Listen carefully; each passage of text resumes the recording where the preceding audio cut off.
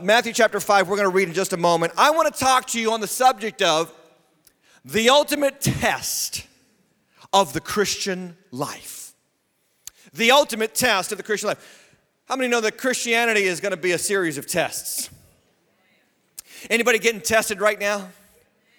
You might be getting tested financially, like we just talked about. You might be getting tested relationally, socially. You might be getting tested occupationally. You might be getting tested with a spirit that is attacking you, your family, I don't know. But what I do know about Christianity is that it is a series of tests. And today, we are talking about the ultimate one. I'm going to give you a spoiler right off the bat to give you the context for where we're going. Here's the test. Love your enemies. Love people who hate you. This is doctoral level testing of the Christian life. Elementary school test, can you come back to church? Can you come back and worship with God's people on a regular basis? That's like elementary level testing. God bless you all. Y'all passed that test this week. Amen. High school level testing, can you give? Can you serve? Can you be involved? College level testing, can you lead others to Christ? Master's level testing, can you tithe regularly? Can you give things to people in need? Can you serve when you don't feel like it? That's master's level. Okay, doctoral level Christian testing.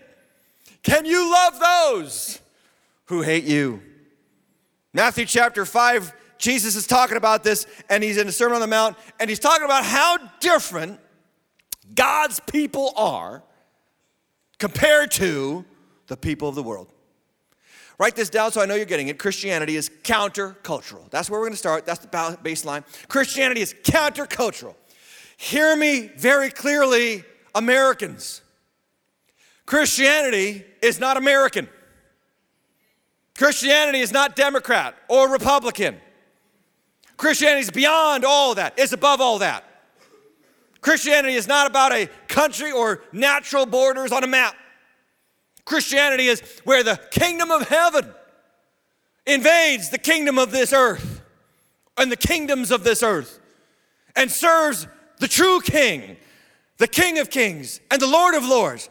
We Christians don't march to the beat of Donald Trump or Joe Biden. We don't follow politicians with blank stares as if we're hopeless dupes. We are followers of the author of life and the King of Kings and the Lord of Lords, Jesus Christ.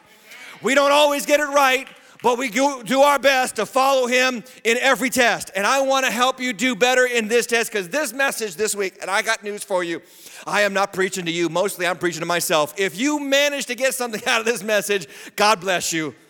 But I'm preaching to me, because this one's tough. Now, full disclosure, I'm really preaching to you, but I'm also preaching to me. Christianity is countercultural. So I want you to read with me what Jesus says in Matthew chapter 5 about loving your enemies. Would you stand for the reading of God's word? He says, you have heard it said, this is verse 43 of Matthew 5, you shall love your neighbor and hate your enemy.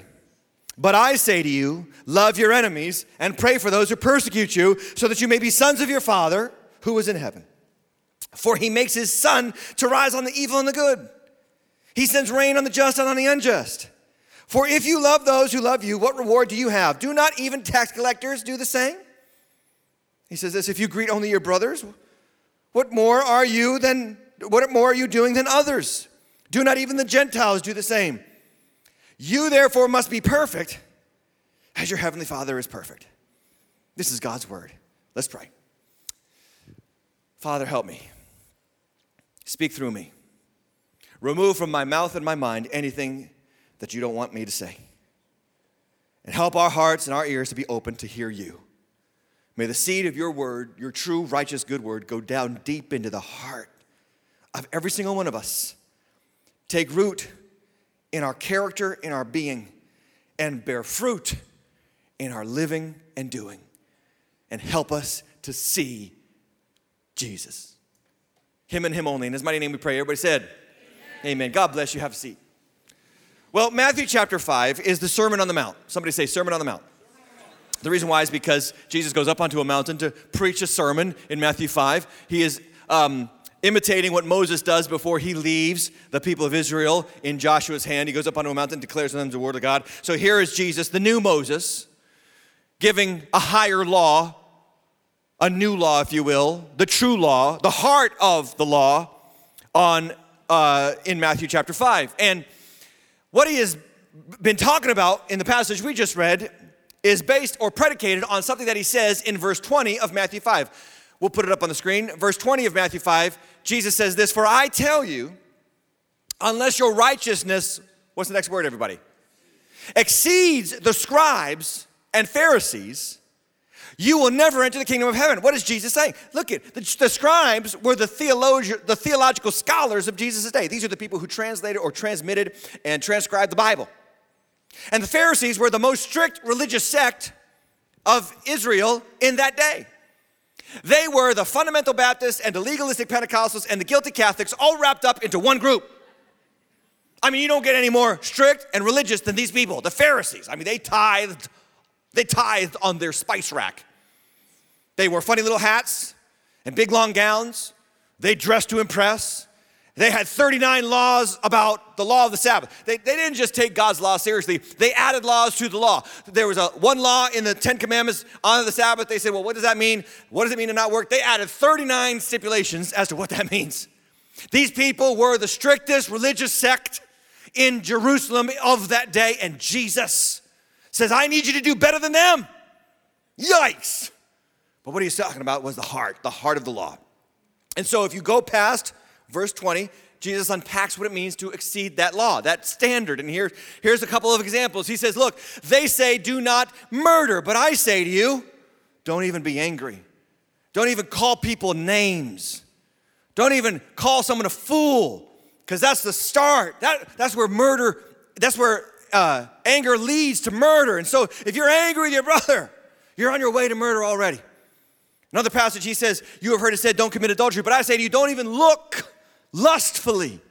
Don't even desire with the eyes, because that desire from the eyes leads to the action of the body.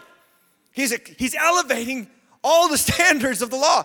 Then he goes into divorce. He says, look, no divorce except for sexual immorality.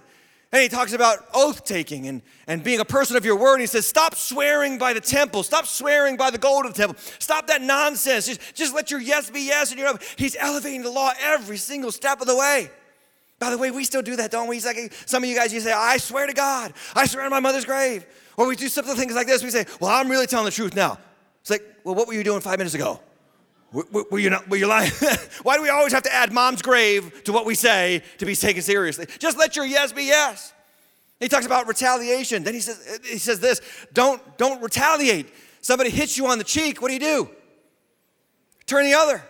Another passage, he says, if someone asks you to go 1 mile, go 2. What is he talking about? There was a law in Rome in those days. The Romans used to conquer kingdoms, and to make sure that people knew they were conquered, a Roman centurion had the right to ask any citizen to carry his bags for 1 mile, just randomly. So it'd be like a military man in America just coming up to you on the street saying, carry my bags. 1 mile, according to law. I mean, imagine if that was the case here in this country. We wouldn't stand for it. But in those days, they didn't have a choice. They had to carry that equipment for 1 mile. Jesus says, don't just go the 1 mile. What does Jesus say? Go 2 miles. Some of you know this. By the way, anybody ever tell you go the extra mile, guess what? They're quoting Jesus. That comes from Jesus Christ.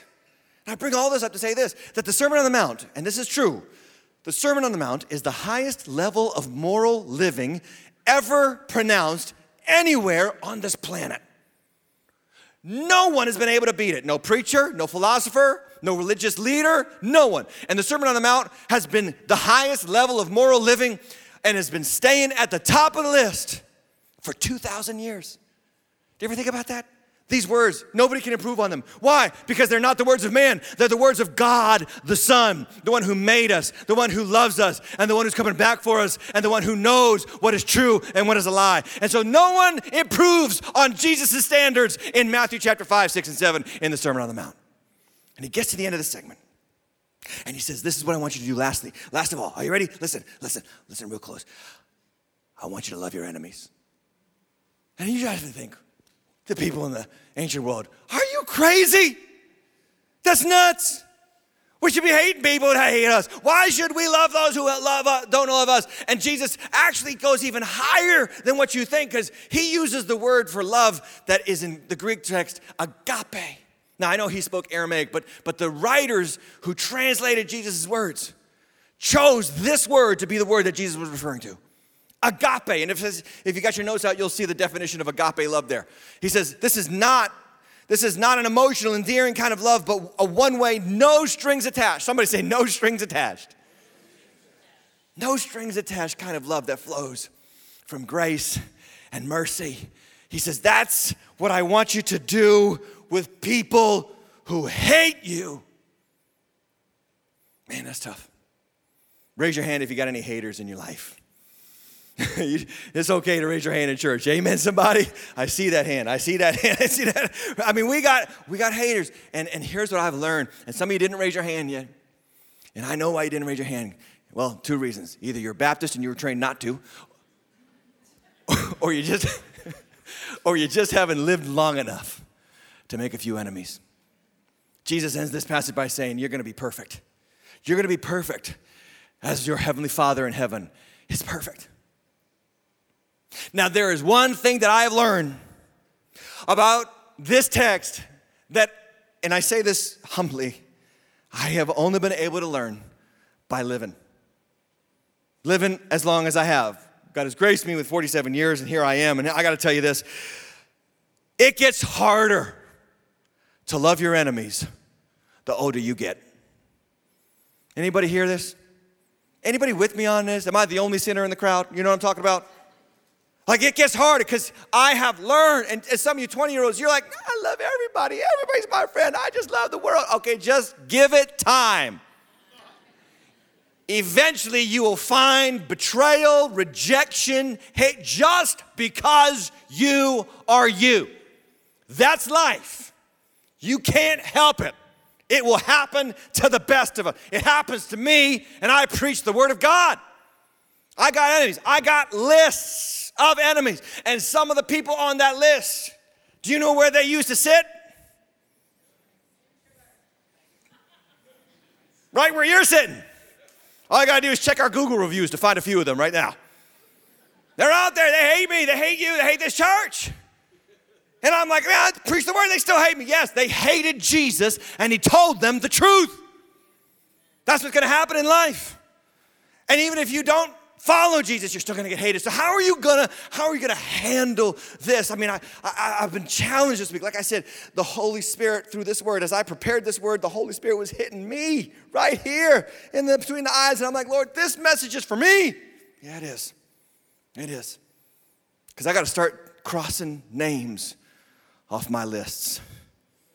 And hear me, so do you. So do you.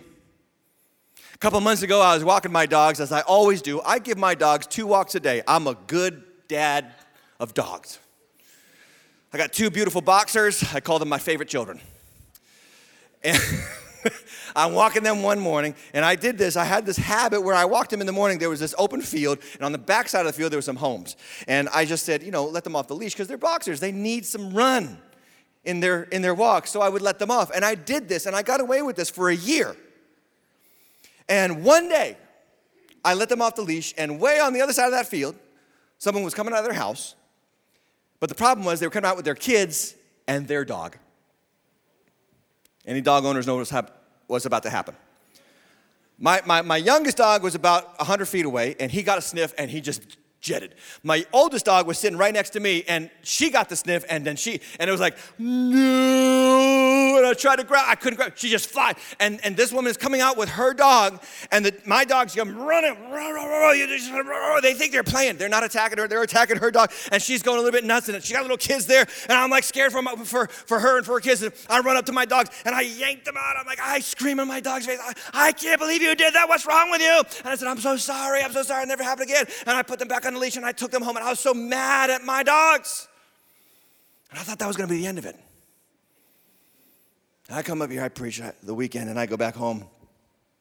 And I go to small group. I go to my Waters Church small group. Come on, somebody. How many of you are thankful for your Waters Church small group? I need one myself. I show up early, I'm sitting down in the place where we meet, and somebody walks in, the first group member comes in and says, "Hey, Pastor, how you doing?" "I'm doing fine. How are you doing?" Second person comes in, "Hey, thinking about you this weekend." "What happened? What, did something bad happen?" Third person comes in and says, "Pastor, I saw the video." I'm like, "What video?" This woman took her Ring doorbell video and posted that incident on the community-wide Facebook group. Thousands of members saw that moment.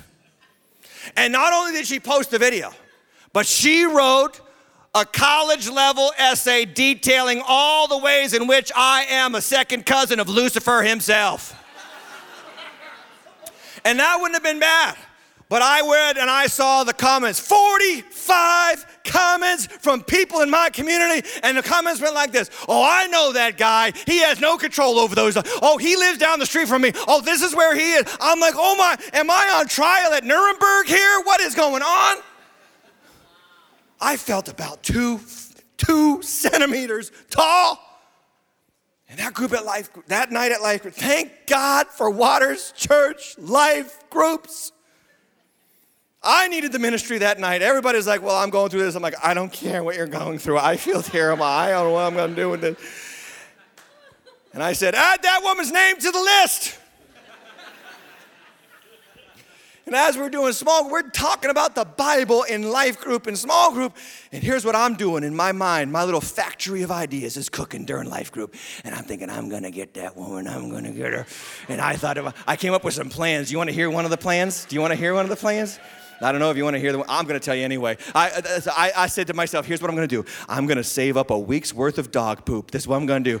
A week's worth, I'm going to put it in a bag, and then I'm going to go out at 3 a.m. with Arnold Schwarzenegger, Predator, face mask, all that kind of, and I'm going to go over to the back room of her house. I'm going to throw it over the fence, and then I'm going to run, "Get to the chopper," and it's going to be all good. I'm going to get there. You ain't got till Pastor got you.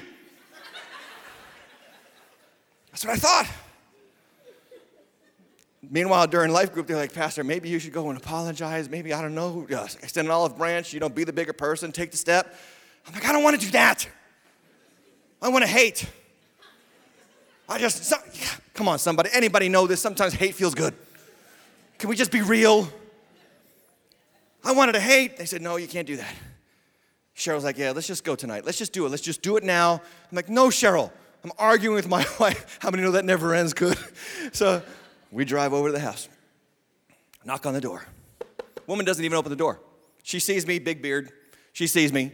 She opens the window, talks through the screen like I'm some kind of terrorist, like I'm some kind of, menace to society. I'm like, "Hello, remember me with the boxers? I'm so sorry." And I apologize all over myself. I mean, I had already apologized, and she exploited the action anyway, and I still apologized.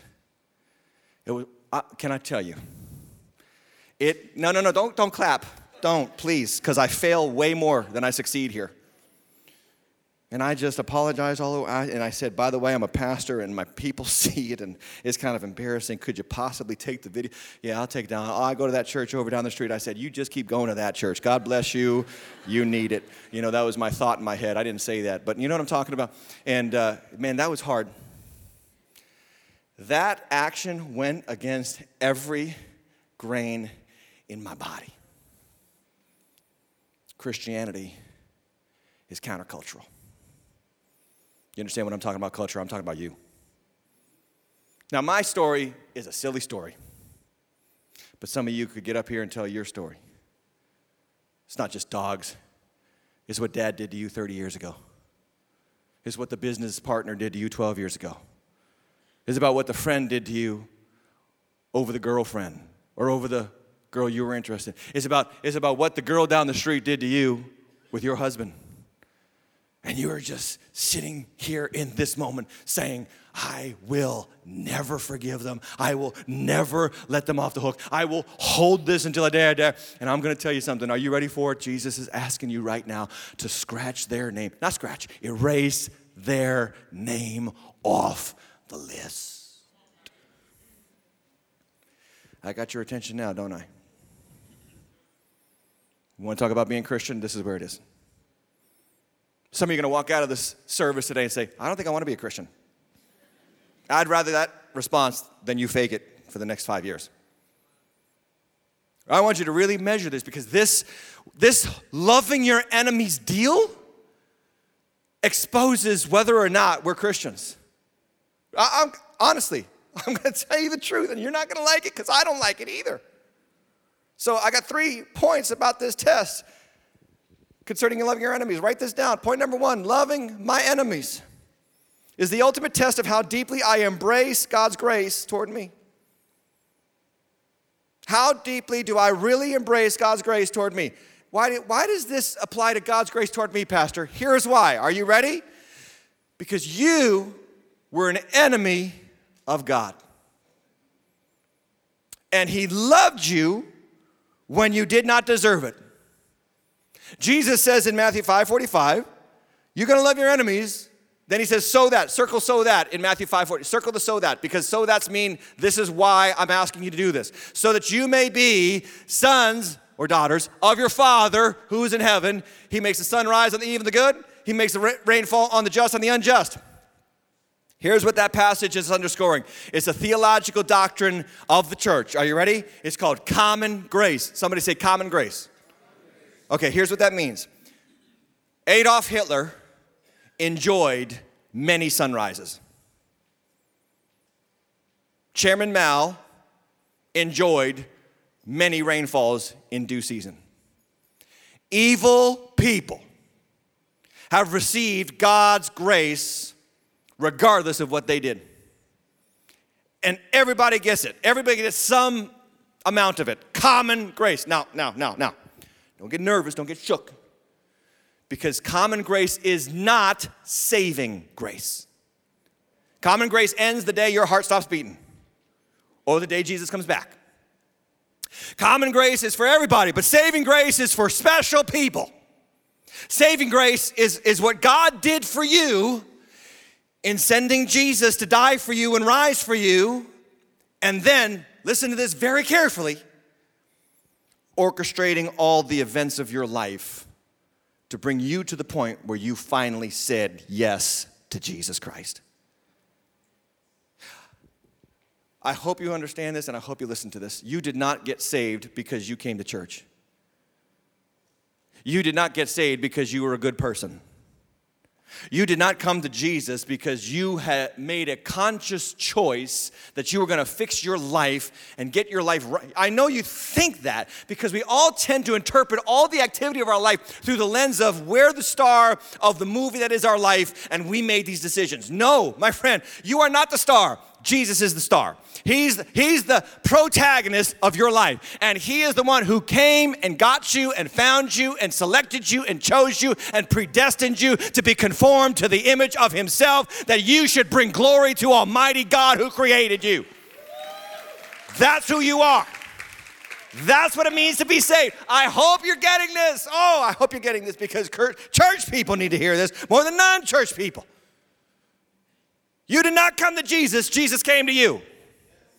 You did not find Him. He found you. Can I get a good amen? Amen. How did He find you? When you were an enemy. Look with me at Romans 5, verse 10. For if while we were, what's the word? Enemies. You were not neutral toward God. You were His enemy. You know why Jesus died? It says it right there. We were reconciled to God by the what? Say the word. The death. Jesus had to die to bring you life. A bloody, unjust, murderous death befell the perfect, glorious, wonderful Son of God for you. For me. And I didn't deserve it.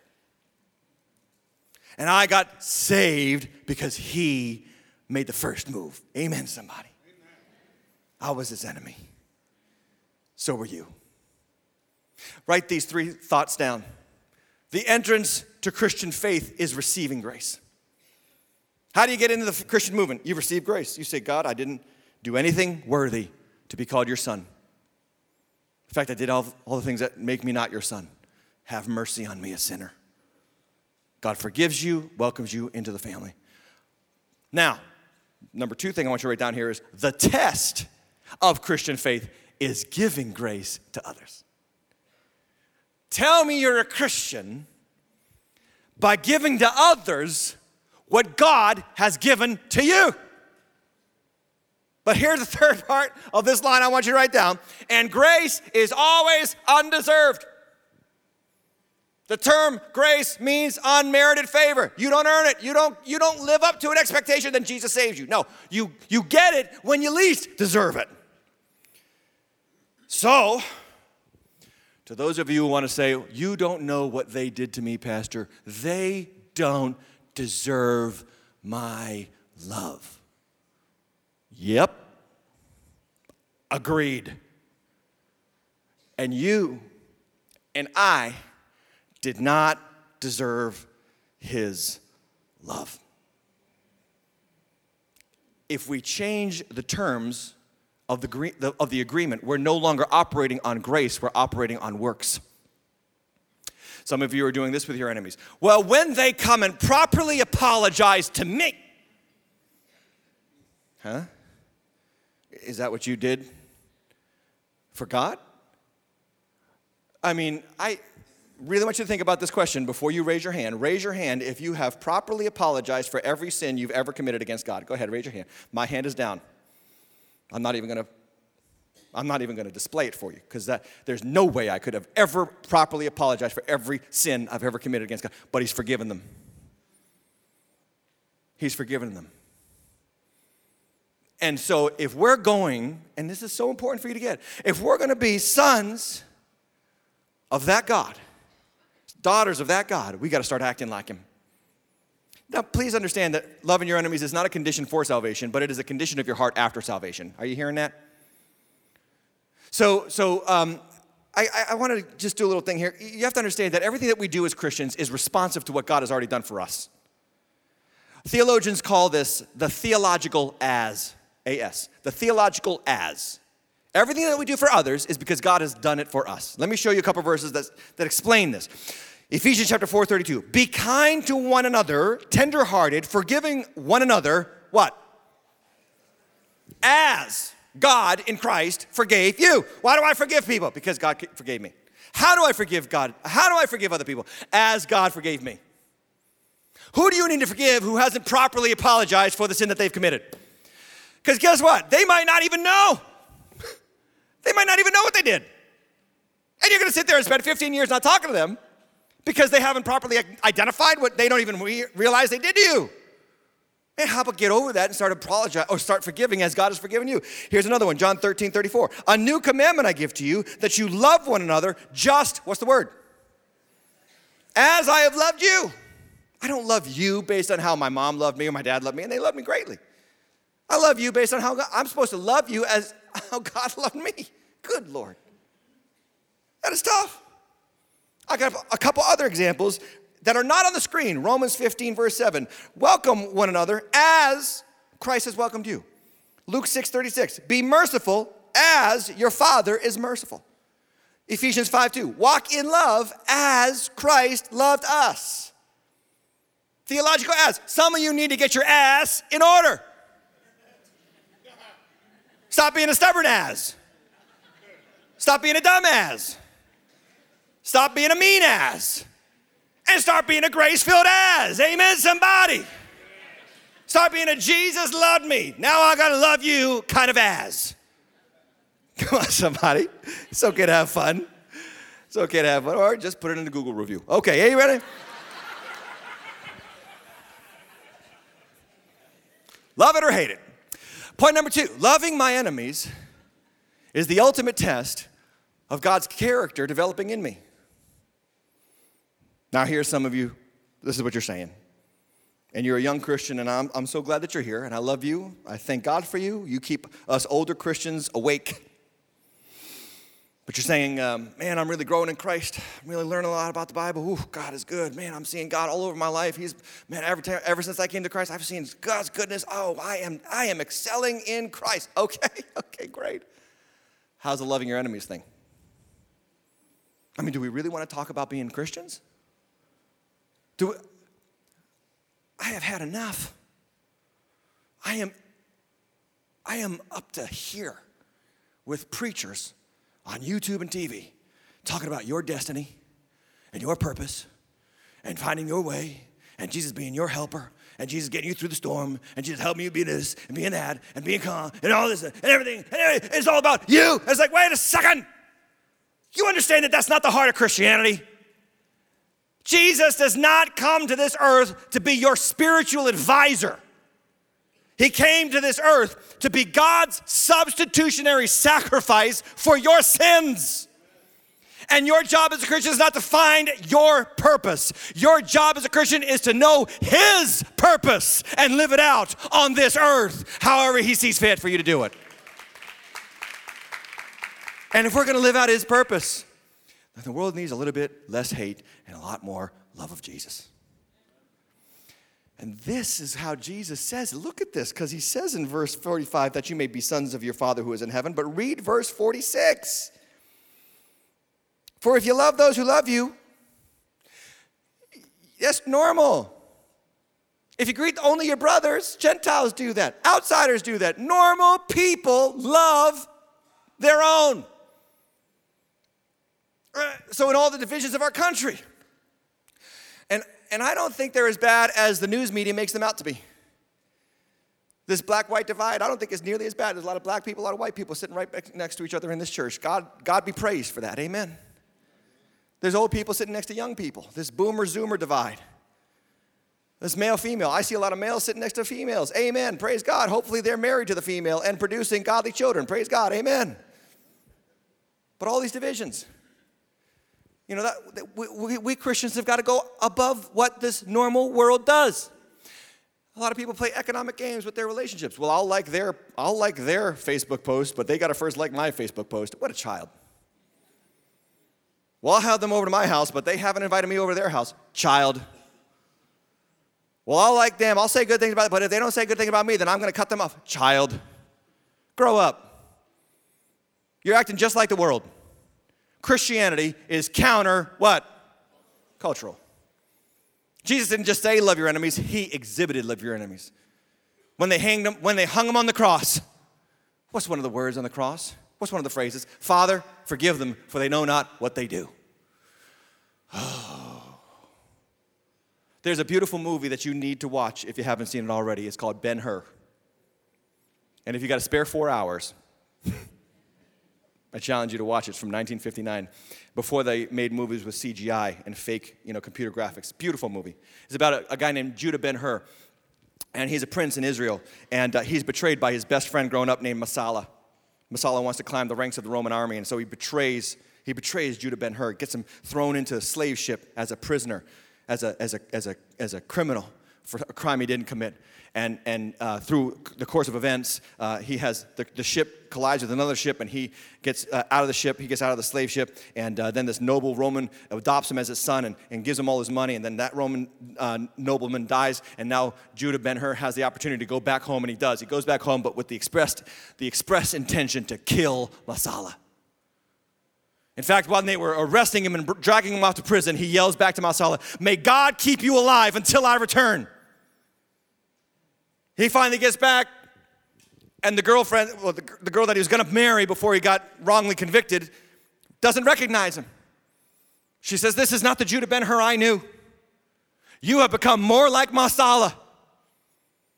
And then he is in a chariot race against Messala, and against all odds, he defeats his nemesis, and Messala falls off the chariot and gets run over, and then Judah Ben-Hur is able to come to the deathbed of Messala and watch this man who he hated die. And he realizes that it's not all that. He got vengeance and it wasn't enough. He walks outside, and just coordinated events. When he walks outside, they're putting Jesus on the cross. And he stands, and the cinematography of this movie is absolutely brilliant. They show, the shot is from the back of Jesus' head, looking at the crowd as they look on at his dying. And you see Judah Ben-Hur staring at Jesus, saying these words, and his face changes. And he goes back home and he talks to his wife and his mother and his sister. And he says, even while they were hanging him on the cross, he said, Father, forgive them, for they know not what they do.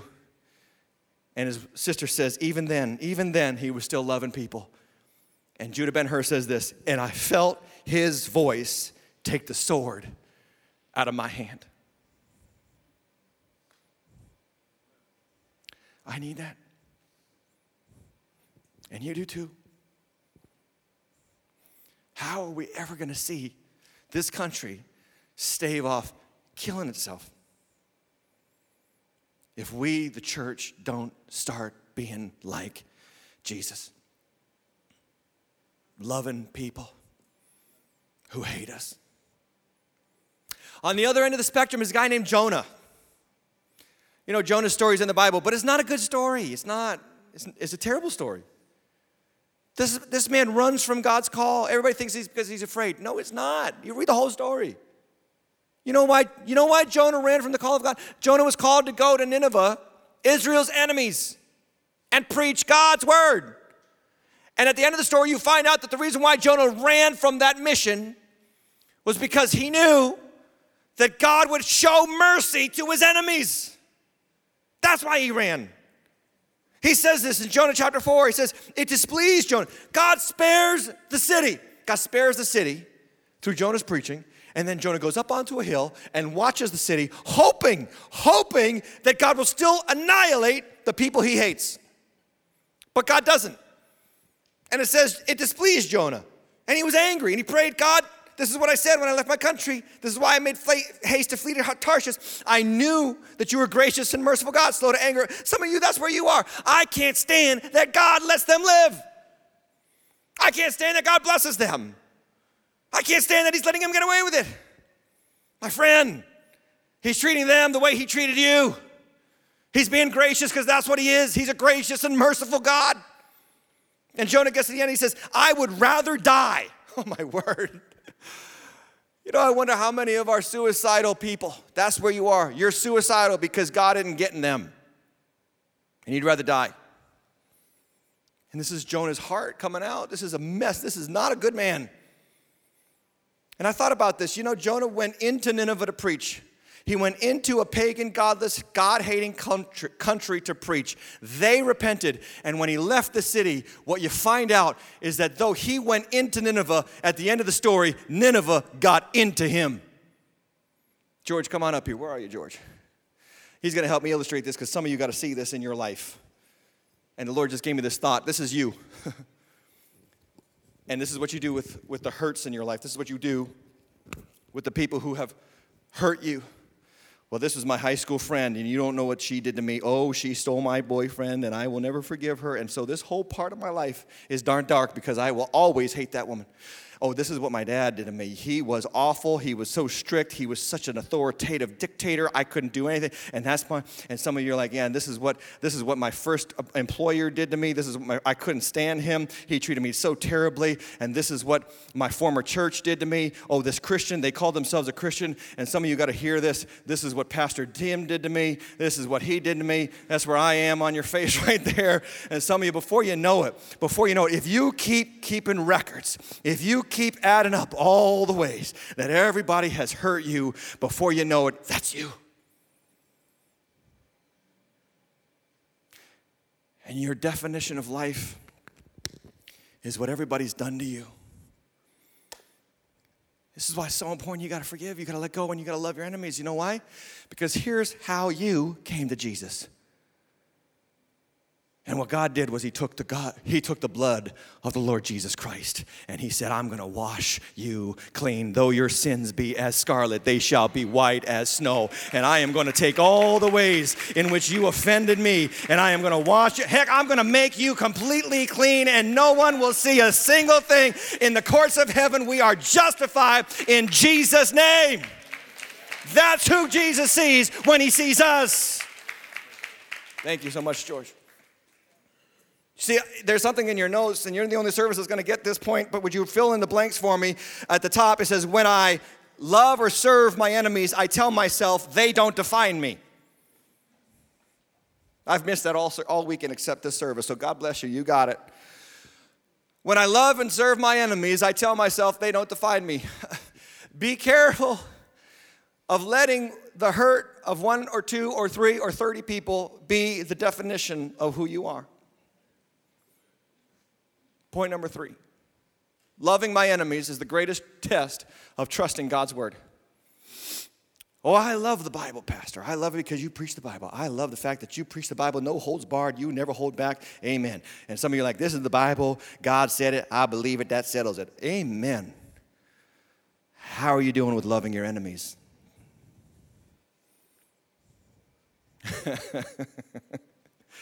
See, I find that a lot of Christians love the Bible, and they love the parts of the Bible that tell them how loved they are and how God is good and how blessed they can be, and that's true, and that's true. But there's parts of the Bible that challenge us and correct us and rebuke us, and we got to love that part too. We got to love the parts that make us uncomfortable if we're going to love the Bible. Jesus said, love your enemies and pray. That's what he said, pray. Pray for those who persecute you. Now, this is going to shock you, and it shocks me to say it to you, but this is one of the only times in the Bible, in the New Testament, where Jesus does not go as far as the Old Testament. Shockingly, because Jesus just says pray for them. Now, prayer, maybe that's harder. Maybe that's harder for you to pray for people who hate you. But I thought about it. It could be a short prayer. He didn't put a time on it, did he? Now make sure you pray for them 30 minutes. No. Just pray for them. See, some of you are like, all right, I'll pray for them. God bless Joe. Okay, I'm moving on. So it's one of the few times in the Bible where Jesus doesn't go as far as the Old Testament. Let's go to the Old Testament. Let's see what the Old Testament says about our enemies. Are you ready for this? Proverbs 25:21. If your enemy is hungry, give him something to eat. If he's thirsty, give him something to drink.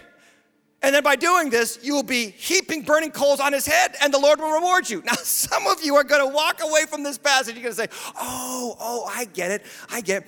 By loving them, we really stick it to them, don't we? Yeah, all right, I can get on board with this, Pastor.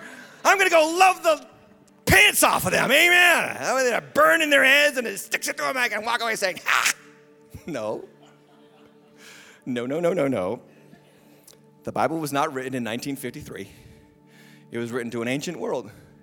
And that passage from Proverbs is talking about an ancient practice of putting coals on one's head to bless them. 4 contexts of putting coals on people's heads in the ancient world. Number 1, you put coals on people's heads to carry on a tray to poor people to bring them fuel. That's what they would do.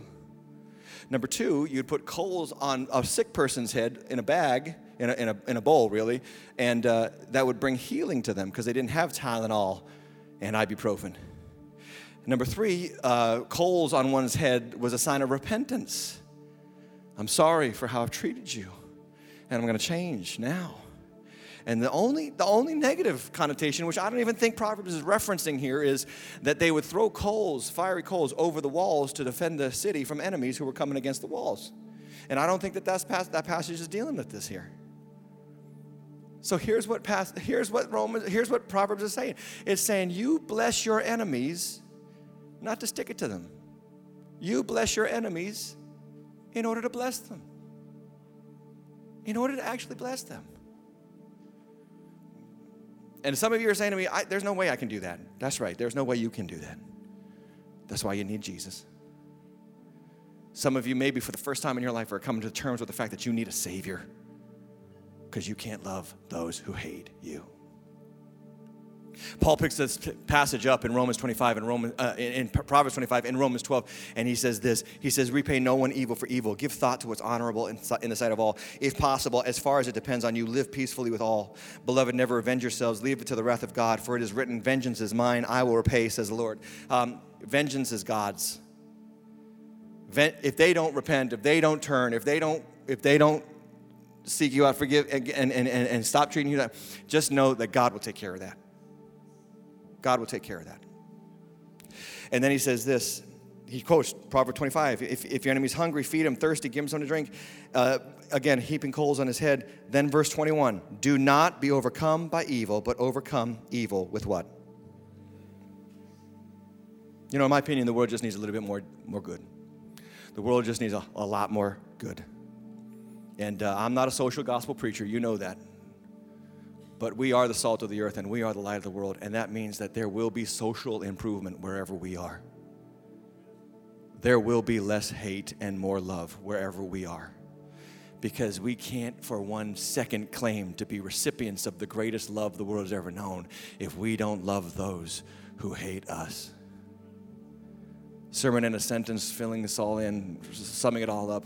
When we love or serve our enemies, we reveal reception of God's grace. It means we get it. We get it. Commitment to God's character. I want to be like Jesus. I want to do what Jesus does.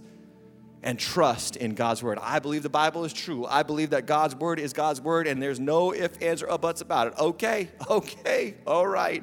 Go out there and love the people who hate you. Now, just answer and tell them you love them. Just answer it and tell them you love them right now. I love you, and you should be in church. Why are you calling me right now? All right. Here's the last thing I want you to write down. Stay with me, but don't write it down with a pen. You write it down up here. You write it down up here. Are you ready? What name is coming to mind today? What name is coming to mind today? Because I bet you there's a name. Maybe there's a few. You write it down up here. And then when you leave, I don't know, maybe on the way home from church or maybe tonight, pick up the phone and call them. Pick up the phone and text them. Hey, let's get together. This divide has gone on long enough. I'm sorry for what I did. I'm just going to move on, and would you just, let's get together. Let's bury the hatchet. Let's move forward. Who is it? Of course they don't deserve it. You didn't deserve it. And it's time for Jesus to be seen through us when we serve where no one dares.